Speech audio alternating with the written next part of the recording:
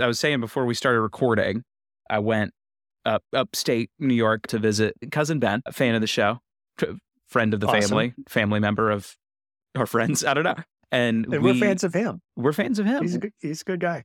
We got a bunch of sandwiches from like this old prolific Italian deli up there called Rossi Deli. Like people drive from out of state to go get sandwiches at this spot. My And I think they're worth it. Honestly, they're really good. So we got 3 different sandwiches to try, but we were trying to come up with a universal dimensions of rating a sandwich.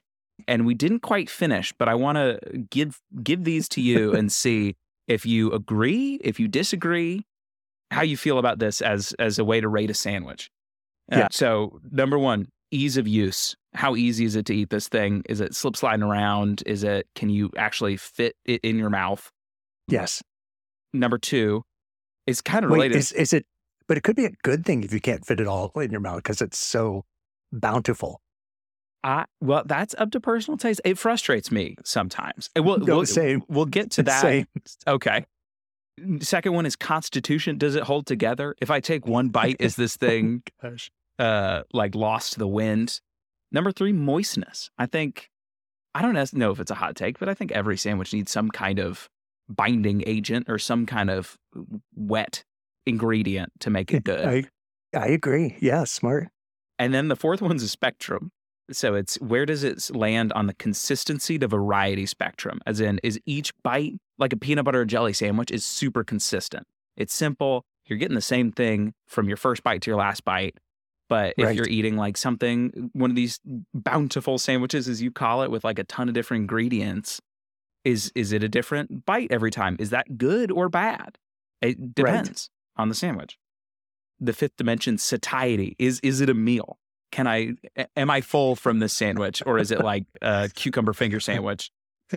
And then how compelling is the sandwich? Does it get better as it goes, or does it get worse? Like if I'm eating something really salty or really spicy and I've had like the first few bites and then I'm like, okay, cool, I did it. Like I don't need any more. Or is it, hey, I gotta keep going? Or is it getting like we got a meatball parm and the sauce soaked into the bread as we left it, and it got better as it went.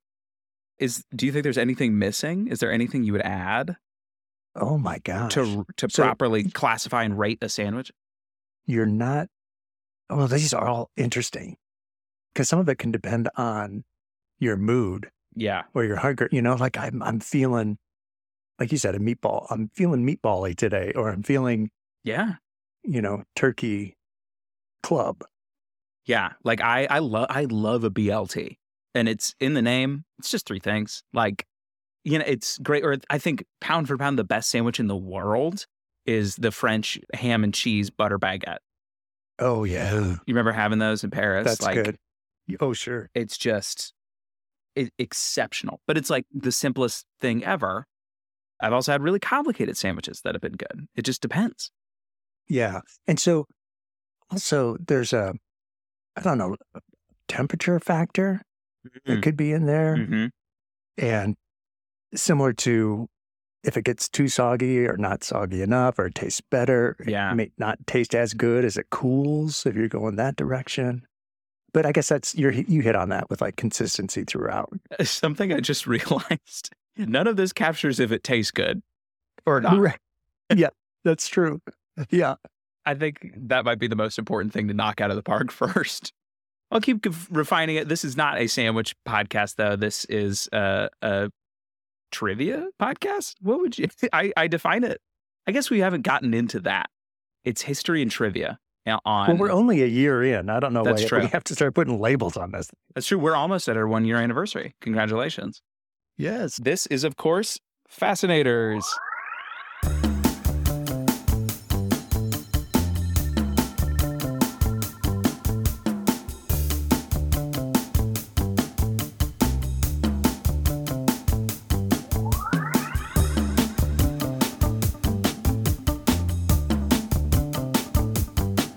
Welcome to Fascinators. It's a bi-weekly podcast dedicated to the weird and wonderful people, concepts, and stories that send us down the rabbit hole. Each episode, myself, Evan Atkinson, and my dad, Ken Atkinson, tell one another about something that is currently fascinating us. So, Dad, what's been on your mind recently? Well, I tell you, you inspired me last week with the Oh, library yeah. conversation. Well, you inspired Nerd. me in so many ways. Oh, thanks. Yeah. So 3200 BCE. I already paused. I don't think I needed to inspire you to start digging into Oh my gosh. 3200 BCE, but Yeah, okay, 32. I'm I with love you. it. I'm there. Okay. It's dusty, So, maybe. yeah, well, and the big event you might know is writing is considered invented in Ooh. 3200 BC or BCE. And so the Egyptians with their hieroglyphics and the Sumerians with cuneiform, Mm. and the two written languages have enough similarities that scholars believe they co-evolved at the same time, Okay. and that they built off each other, and they're in the same region Yeah. of the world. So the earliest known advertisement to be discovered is from Thebes in Ooh. Egypt, Okay. and it's from 3000 BCE. And it was a lost and found ad written on papyrus. And it was technically just a lost ad. Yeah. A local citizen had lost his slave. Oh. So that's the first advertisement we have discovered in history. Wow. So I have little time to waste because 3200 BCE, 3000 BCE, the first ad. So ideally we can get this episode out before December 16th. Okay. Because it's college bowl season, and I'm talking about sponsorships and advertising. Whoa, we've come a long way since 3000 BC. Yeah, the lost ad. Oh my gosh. So there are 43 bowl games this year, college bowl games. So you've got and they're all sponsored. Okay. And that started like 1990-ish. It was the Holiday Bowl, and it was sponsored by the Holiday Spirit. Well, it's the Poulon Weed Eater Bowl. So they were the first ones. And I remember when that came out, it was just like so awkward.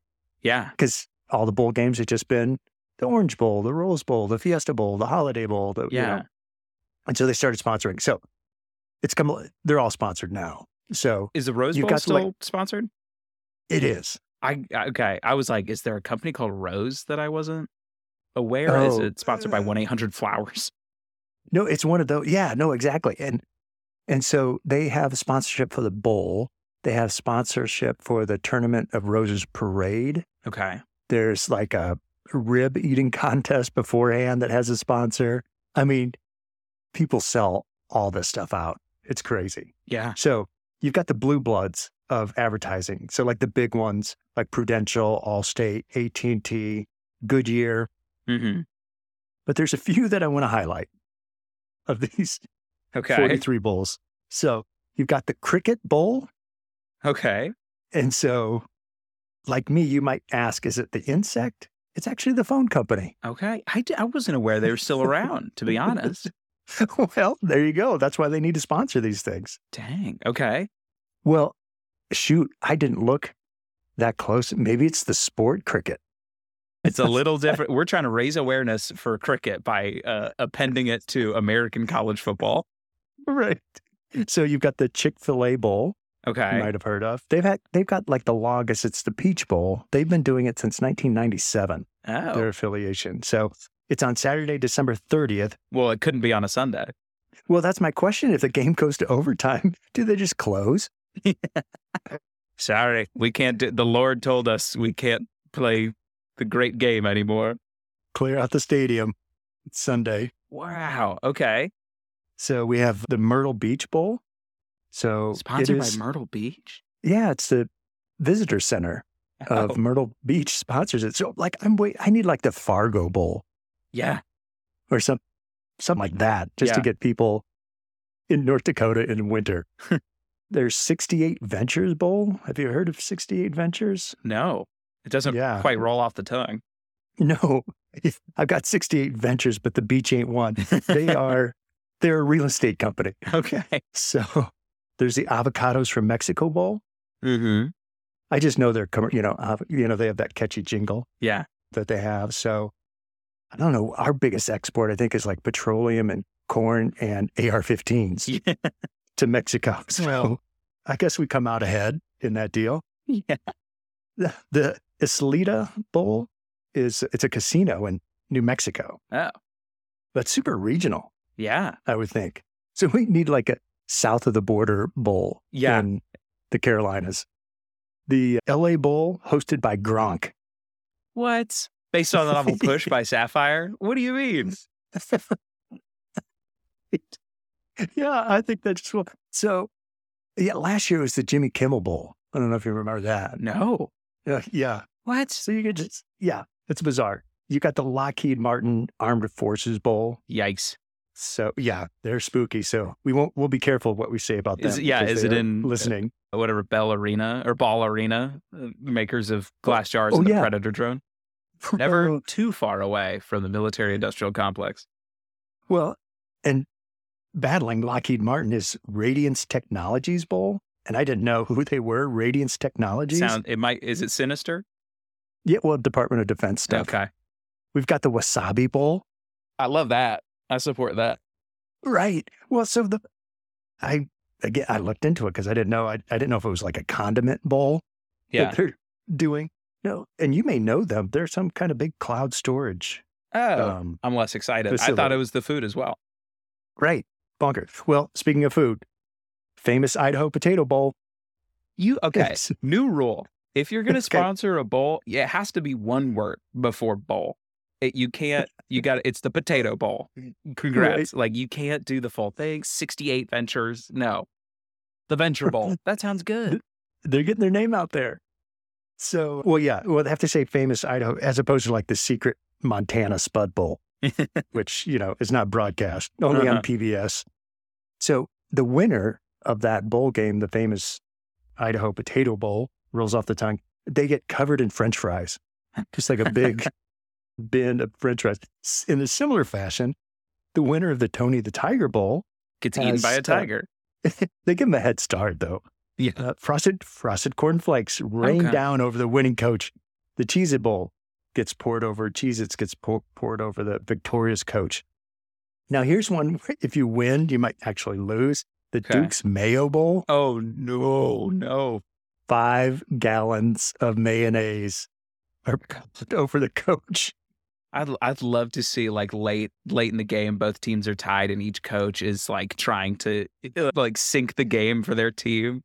Right. Like running the wrong way. They throw it to the other guys. Yeah. Doing the wrong way, Marshall. Passing the ball back and forth between the teams. You take it. We've had 15 interceptions in the fourth quarter. All on one play. Yeah. Now, the one I could get behind is the Pop-Tarts Bowl. Like, I wouldn't mind being buried in a pool of Pop-Tarts. Yeah.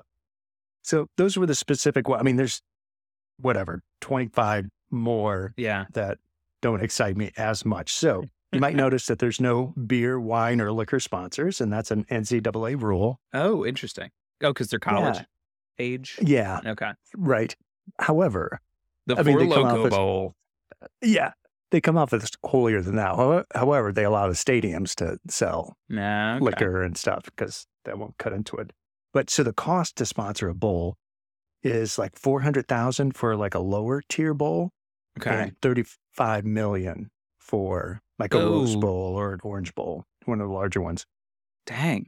So then I just wanted to compare, like with stadium rights. Like you have Barclays Center, that's right there, and Citi Field. So those are around $20 million a year to sponsor, just to get the naming rights. Yeah.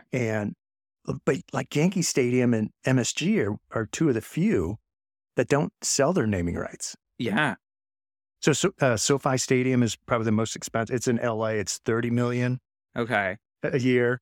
But even the ones like Lambeau Field, which is where the Packers play, that's the stadium's not sponsored, but like every entrance is. Okay.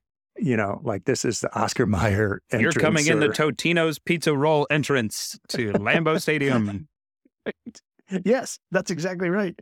So in general, national commercials, if you just run a normal 30-second ad on a TV show, it's around $100,000 to $800,000. And it just depends on like the show or the time of the day or what their expected ratings are going to be. Yeah. But a Super Bowl commercial is $7 million for 30 seconds. Oh my gosh. Which is just, I mean, well, shoot. That's a big number. It's a big number, but they have Super Bowl commercials have become such a thing that I wonder, I mean, I'm sure it's that price for a reason a little bit. We're also saying Super Bowl too much. We have to call it the big game. Oh, that's right. Legally. Forgive me. I don't think our reach is big enough that they're going to get litigious with us, but you can never be too careful. That's right. And I'm saying bull, B-U-L-L. Yeah, I've been saying superb owl. Right. But you're right. For the big game, there's 115 million viewers in and out. So it's a way to get out there. However, if I had to do naming rights, I would do like Barclays, like an arena. Yeah. Because like at a football stadium, they use it once a week or maybe twice a week if they have a soccer team in the area. But like Barclays has sports, and then they have like Beyonce, they have concerts. Yeah. You know, so you get your name out there a lot. I think it's just a better value to have next time I come up with 20 million for I was going to say, yeah, welcome to the Fascinators Bowl. It's a small cockfighting ring somewhere outside of Las Palmas. So lastly, the most expensive advertisement in history was for Chanel. Oh. Yeah, and it's like a 3-minute advertisement, and it only ran in movie theaters, and it featured Nicole Kidman. What? This when she was at her peak is like late 2000s. Yeah. And so it's still twice the cost of any other advertisement, and it cost $33 million. No, what? Why? Just to get that much reach? Yeah, but it's just 3 minutes. It can only show in a movie because you can't crop it down to like a 30-second ad on TV. So just so you know, $33 million is more than the cost to produce Oscar winners like Rocky, The French Connection, Chariots of Fire, On the Waterfront, Platoon, The Hurt Locker, Lost in Translation, and more for a commercial that I don't think I've ever seen. Yeah. Well, I mean, how much did I guess they played it in their own cinemas, but Nicole Kidman's AMC thing, have you seen that? I don't believe so. It was the most, yes, like riffed on thing of last year it's her in a rhinestone covered suit walking into an empty theater going, "We go here to love, to laugh. Even heartbreak feels good in a place like this." And it plays before every single movie at an AMC. Oh my gosh. Yeah. But she's down for a movie theater commercial, apparently. Heck yeah. Yeah. She did it. She got some bang for that. Wow. But that's the history and sponsorship and these bowls got me down that rabbit hole. That's crazy. Isn't that something? Very late stage capitalism. Like I remember when, I don't know if it's still the crypto arena is in LA or Las Vegas. Yes, one of them went under. A bunch of them have. Yeah. I mean, there used to be what's that famous one that went under in Texas? It was one of those famous big companies that just went Kevin under. Spacey arena. Yeah. The Kevin Spacey is infallible arena. Right. So you do have to watch who your sponsor is because, these crypto and tech companies, they can rise and fall. Sometimes a short life cycle. And I should say these contracts are like 20 years. So when I say like Barclays is getting $20 million a year, it's a $400 million deal over 20 years. Because that makes sense, because I could imagine how maybe destabilizing it might be to be like, I want to go see the Knicks. Oh yeah, it's at the Barclays Center now, but next year it's the MasterCard arena. Famous Nathan's. The famous Nathan's hot dog Thunderdome. Right. Oh, yes. Yeah, we need to send Charlie up to do a new sign again every year. Yeah, that I would be interested in seeing because the cost to sponsor a smaller bowl is a lot, but it's not, I guess, as crazy as like these Super Bowl ads and stuff. And I wonder if anybody has done if there's a movie coming out, they're like, this is the Fast and Furious 10 bowl, or this is the Wonka bowl. I would go to the Wonka bowl. Right. You know, I think most of them don't do that. They do longer term sponsorships by design because they want to get some name recognition. I think maybe the clever way is like with LA Bowl, they can do hosted by Jimmy Kimmel or something, and Kimmel's, whatever he's on ABC, I'm sure pays for that. Yeah. Sponsorship. I don't know who is paying for the Gronk one. Knowing that cat as little as I do, he probably doesn't know what he was signing. He just signed a contract. They wheel him out of everything. Somebody was like, you don't have to play football anymore. And he was like, okay, cool. Anything to be free. And they're like, but you're going to be hosting. Right. Like, he's probably got a show on the Game Show Network at this point. Like, he feels like that kind of guy of like, he's hosting the next Celebrity Pyramid. It's right. Oh my gosh. That sounds like it happened. I don't know if it just... Yeah, I might have pulled that out from reality. Right. Oh my gosh. Hey, what's on your mind? Well, Dad, that's fascinating. I tell you what, I'm excited because this was a true rabbit hole that I went down this week. Did you know that the U.S. government has had a staggeringly long and bizarre history with dealing with storing massive amounts of cheese? Is that like the government cheese? Yes. Okay, I'm going to get to that. That is 10% of this story, I would say. So yes, government cheese is a big part of it. So the first notable interaction between the U.S. government and a large amount of cheese happened on New Year's Day, 1802, when Thomas Jefferson opened his door and there was a 6-foot diameter wheel of cheese at the White House. It was made by a Baptist congregation in Cheshire, Massachusetts, with the milk of over 900 cows as a supporting gift to support Jefferson's idea that religion and government should be separate. And this Baptist congregation was like, hey, we love that you say that you're religious, but that it doesn't affect your policy. We agree. And we're going to show you that by making a giant wheel of cheese. That's out of Leviticus 3:7, I think. Yeah. And 2 loaves, 2 fishes, 100 cows worth of cheese. If I could feed 5,000 with that. Yeah. That was the first one. 34 years later, Andrew Jackson is in the White House, and he gets also on New Year's Day another massive wheel of cheese from this guy, Colonel Thomas Meacham, and it was as a display of the production prowess of New York State. Oh, wow. So like I think it was the Erie Canal was just dug, and the Hudson was like this huge thoroughfare of industry all along the Hudson Valley. Factories and farms were cropping up, and so this guy was like, let's show Washington how cool New York State is by giving him 1,400 pounds of cheese. What? The wheel was 2 feet high, 5 feet in diameter, and he also sent wheels half the size to 5 other cabinet members. So like Martin Van Buren got one, and other people. So this dude, I mean, has FU cheese that he's just sending out. Well, it sounds like a Trojan horse. Are there like Greek hoplites hiding inside? It sounds like that. And honestly, the fallout from this cheese might as well have been the cause of some sleeper agents. So he sends it to the White House. Andrew Jackson's like, thank you, but then just leaves it in the entrance for 2 years because he's like, I don't know what to do with this cheese. So the front entrance of the White House is basically unusable for 2 years because there's this giant wheel of cheese. He said aging in there, but really he was like, I don't know what to do with this. He's rotting.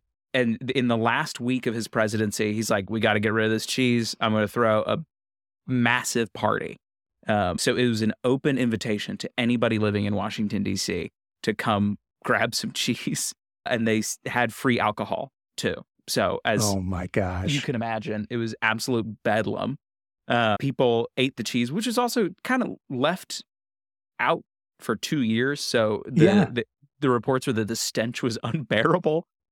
People were getting drunk and crawling up the walls, through the windows. Most of the White House was like destroyed. Was this like a January 6th? Yeah, basically. People were just like going crazy in the White House, but they got rid of the cheese. The cheese was all eaten by the time the party was over, but so many crumbs were stomped on, like into the floorboards and the carpets, that for the first few months of Martin Van Buren's presidency, it just reeked of cheese. Oh, no. And he banned the serving of food at receptions in the White House. never again. Like that, what a horrible parting gift to give to your successor. No kidding. It's like putting shrimp in the curtain rods and then leaving. You have to bring in like a dozen mice. Yeah. To ferret it all out. So that's the origin. But to bring you to where we are right now, the government is storing 1.4 billion pounds of cheese in converted limestone mines under the ground in Missouri. What? There's just massive caves full from top to bottom with cheese. Oh, my word. So how we got here, in the depths of the Great Depression, dairy farmers got hit the hardest of, obviously everyone was hit in the Great Depression, but dairy farmers were really struggling to turn a profit, especially with a product that just goes bad. It was going bad. No one was buying stuff, or they had produced so much that the prices were bottomed out on their dairy. So they started destroying their milk, just dumping it in the street to try to reduce the supply to hopefully even out with the demand and raise the price. Their incomes dropped by 2/3 during this time. Wow. So in order to restabilize the economy, are familiar, I'm sure, with the New Deal that was passed. One of the things that was included in the New Deal is the creation of the Commodity Credit Corporation, which is the CCC. And they have the power to purchase agricultural products at huge scale in order to stabilize food prices. So they just start buying up all this excess milk that the farmers were destroying to be like, subsidize this industry to keep it safe.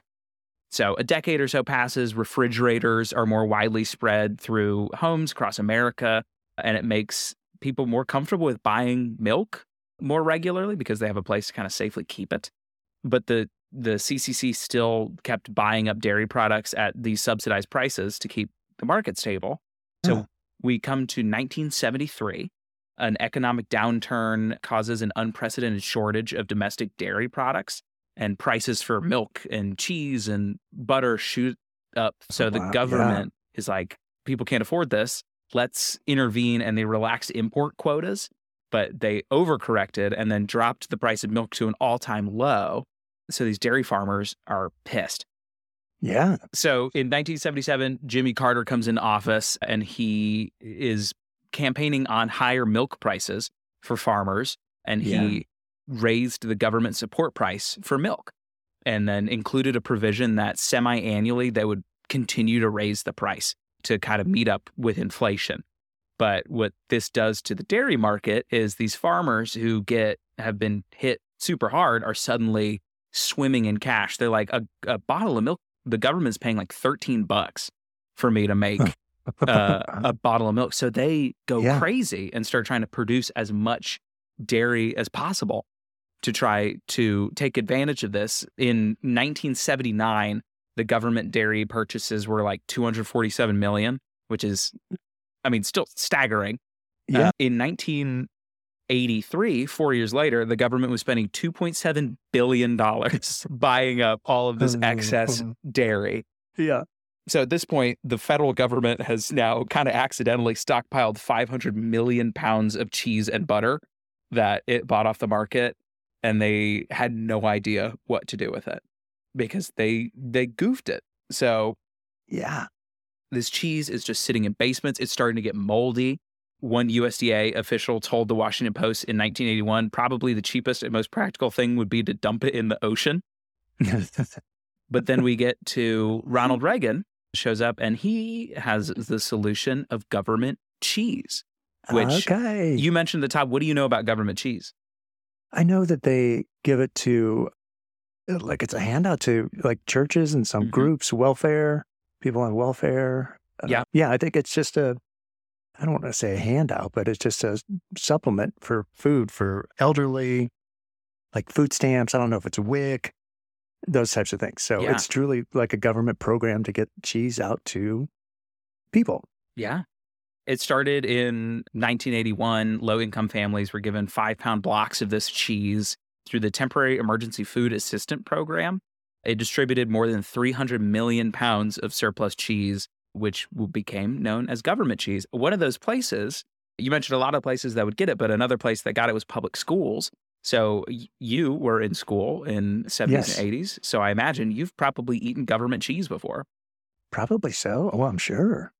It was most of the descriptions. I don't think I've had it ever. Maybe some have been floating around through my life, but it's not as prevalent anymore. But the description is like, it's just awful American cheese. Like, it is the most shelf-stable cheese they could physically make to try to keep it, to store it for as long as possible, because they didn't know what to do with it. So it's, by all accounts, pretty nasty. And like, I remember it's like a discount Velveeta. Yes. Like a soft cheese. There's an old Letterman joke that he would say, like, Velveeta is a French word that means orange plastic. I've been looking at pictures of this stuff all day, and it is not far off. That's funny. Yeah, I don't remember our school keeping it outside the door for 2 years, though. Well, did you have any big door stops? You might have. It might have been that. You got to age it just a little bit more. Sure. So this is going pretty well. They get rid of a lot of their cheese that they had stockpiled, but a lot of people start to have public outcry of, ew, yuck, this cheese is terrible. Or the more annoying take is too much government welfare. Thanks, Republicans. Yeah. But the Secretary of Agriculture comes into like a House meeting and just holds up a block of moldy cheese. And he's like, hey, in case y'all weren't aware of this, we have 500 million pounds of this stuff and it's terrible. And we're just like trying to give it away, but we got to stop buying cheese. There's too much cheese. So there's massive public backlash and people are like, no more government cheese, get rid of the cheese. Why are we buying so much cheese? And so federal support for dairy industry is cut heavily.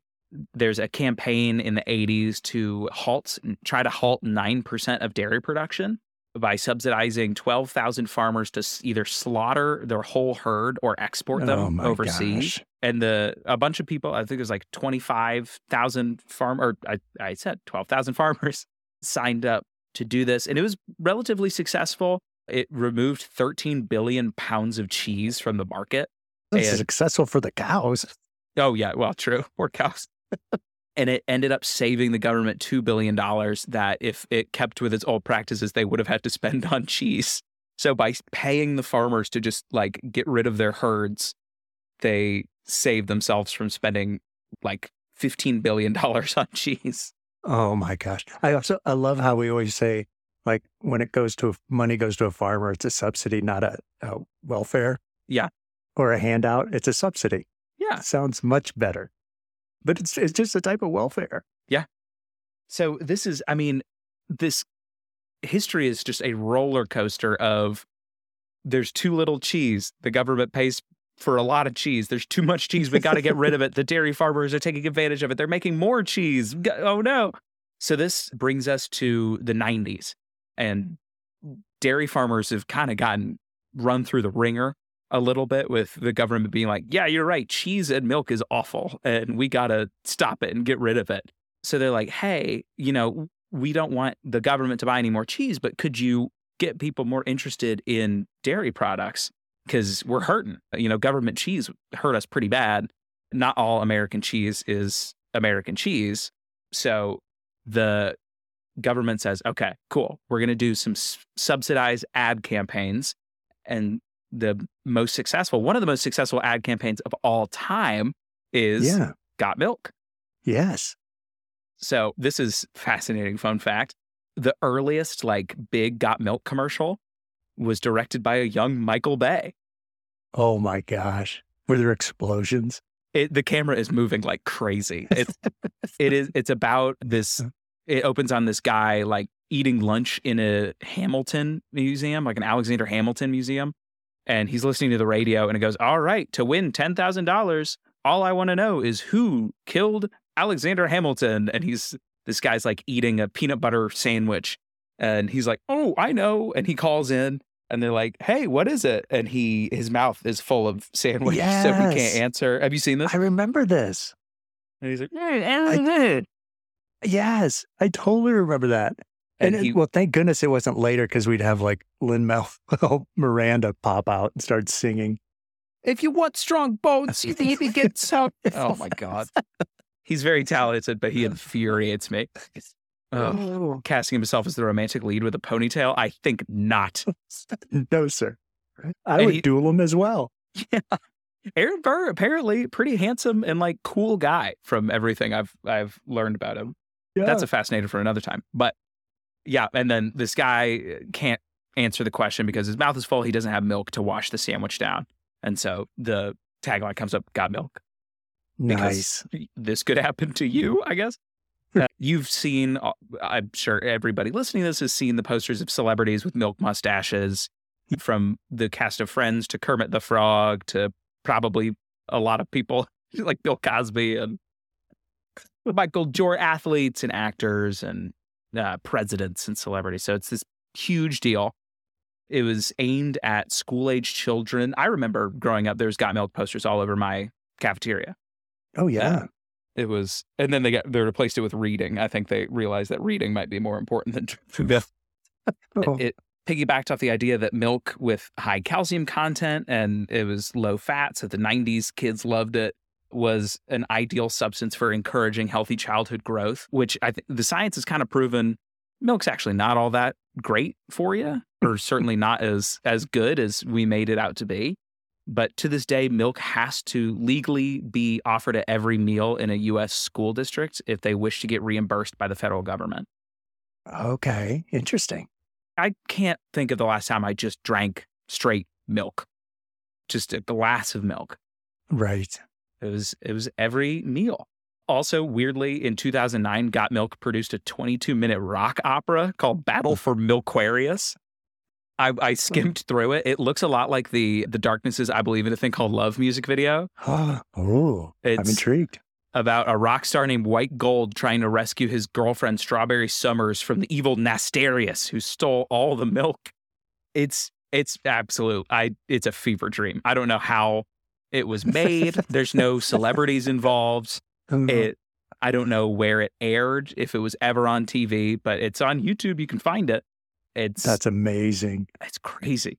So after Got Milk was a huge success, it started to die down and they shifted their focus to cheese because the dairy farmers were like, great, they're buying milk. What about cheese? So it became the new focus for another ad campaign in the 2000s with, quote, in a series of confidential agreements approved by agricultural secretaries in both the Bush and Obama administrations, dairy management worked with restaurants to expand their menus with cheese-laden products. So think of like the Domino's stuffed crust pizza, Taco Bell's triple cheese quesadillas, schools having Pizza Fridays. The U.S. Department of Agriculture paid for a $12 million marketing campaign for Domino's to develop a new line of pizzas with 40% more cheese. Oh my gosh. Like, I didn't realize that at all, but there's a huge uptick in the value of cheese, how much we're talking about cheese, I think, culturally. Sure.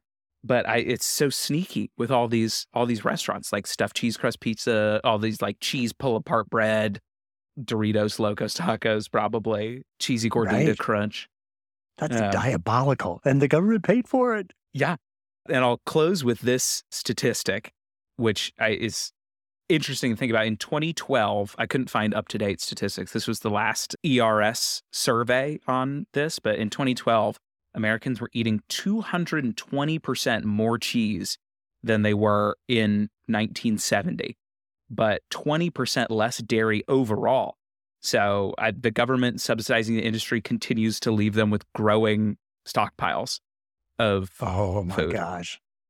And now there's still 1.4 billion pounds of cheese under the ground. That is more cheese than the size of the Eiffel Tower.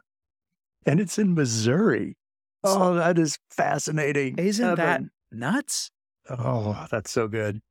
I was talking to Claire about this, and there's probably room for a follow-up because she was like, oh, this is, I think, a much bigger issue of debate within the government food intervention system of like, it is this kind of like the idea of Team America World Police, like America has to stop all crime across the globe with our military.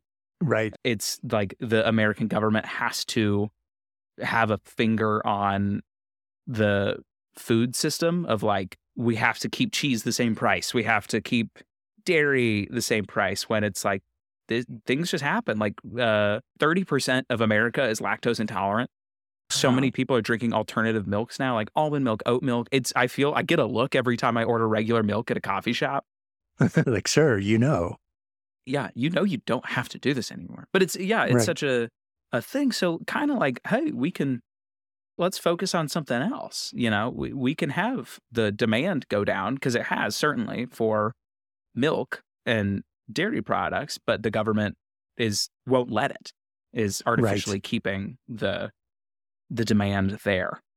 Right. Yeah, we do that with a lot, like corn. I mean, there's a big rabbit hole with corn and how we subsidize that, and how it's like corn growers in Mexico can't keep pace, so their farms are failing because we subsidize our farmers so much in so many ways. But and it's one of those things, I think, even with our hyper interventionalists in terms of military around the world, like I would phase these things out like long term, just fair for generational farmers to say, hey, we're going to slow down these subsidies over the next 10, 20, 30, 40, 50 years. So like the next generation knows, because we've got a friend we live in kind of some farm country and cattle country.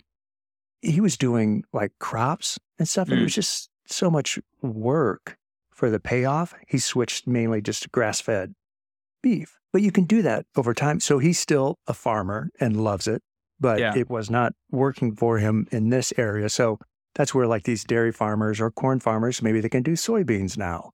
They've got a lot of the equipment. Our through line, though, through both of them, advertising. Yes. Well, and got that's milk. so awesome. Yeah, because I saw the advertising. Because I also had, some of the best advertising campaigns, and Just Milk was one of them. And along with like, Just Do It, Where's the Beef, all these that are just part of our lexicon. But I want to leave you with this, because I thought you were going to veer into this territory. And I'm toying with, this is the basis for a fascinator of mine in the future. But there is, when you were talking about the invention of writing and cuneiform and hieroglyphs and stuff in the original advertisement, I thought you might talk about the first ever bar joke, like a priest walks into a bar, or, that kind of thing. It is... Side note, which I thought that's where you were going when you said the Secretary of Agriculture walks into a room. Walks into a bar and he's got 5 pounds of government cheese. So one of the earliest examples of a bar joke is Sumerian. It's between 4500 BC and 1900 BC, and it is a dog walked into a tavern and said, "I can't see a thing, I'll open this one." The humor of it is probably related to the Sumer way of life and has been lost, but the words remain. Which is, I love, they're like, we don't know why this is funny, but I bet this was funny at some point. So I'm thinking about talking about things that have lost their context, but are still part of life. Oh, yes. That's good. I've got that kind of like the whole 9 yards, things like that. Yes. So the noodle on that, that's all we have for you this week for another episode of Fascinators. As always, if you want to learn more about the show, or you have something that you think we should do some research into, you can let us know on social media. It's Fascinators Pod on Instagram. But that'll do it for us this week. Dad, what do we always say? Hey, we couldn't have done it without you. Thanks for helping. Thanks for helping. Thanks for listening. We'll catch you all next time. Bye.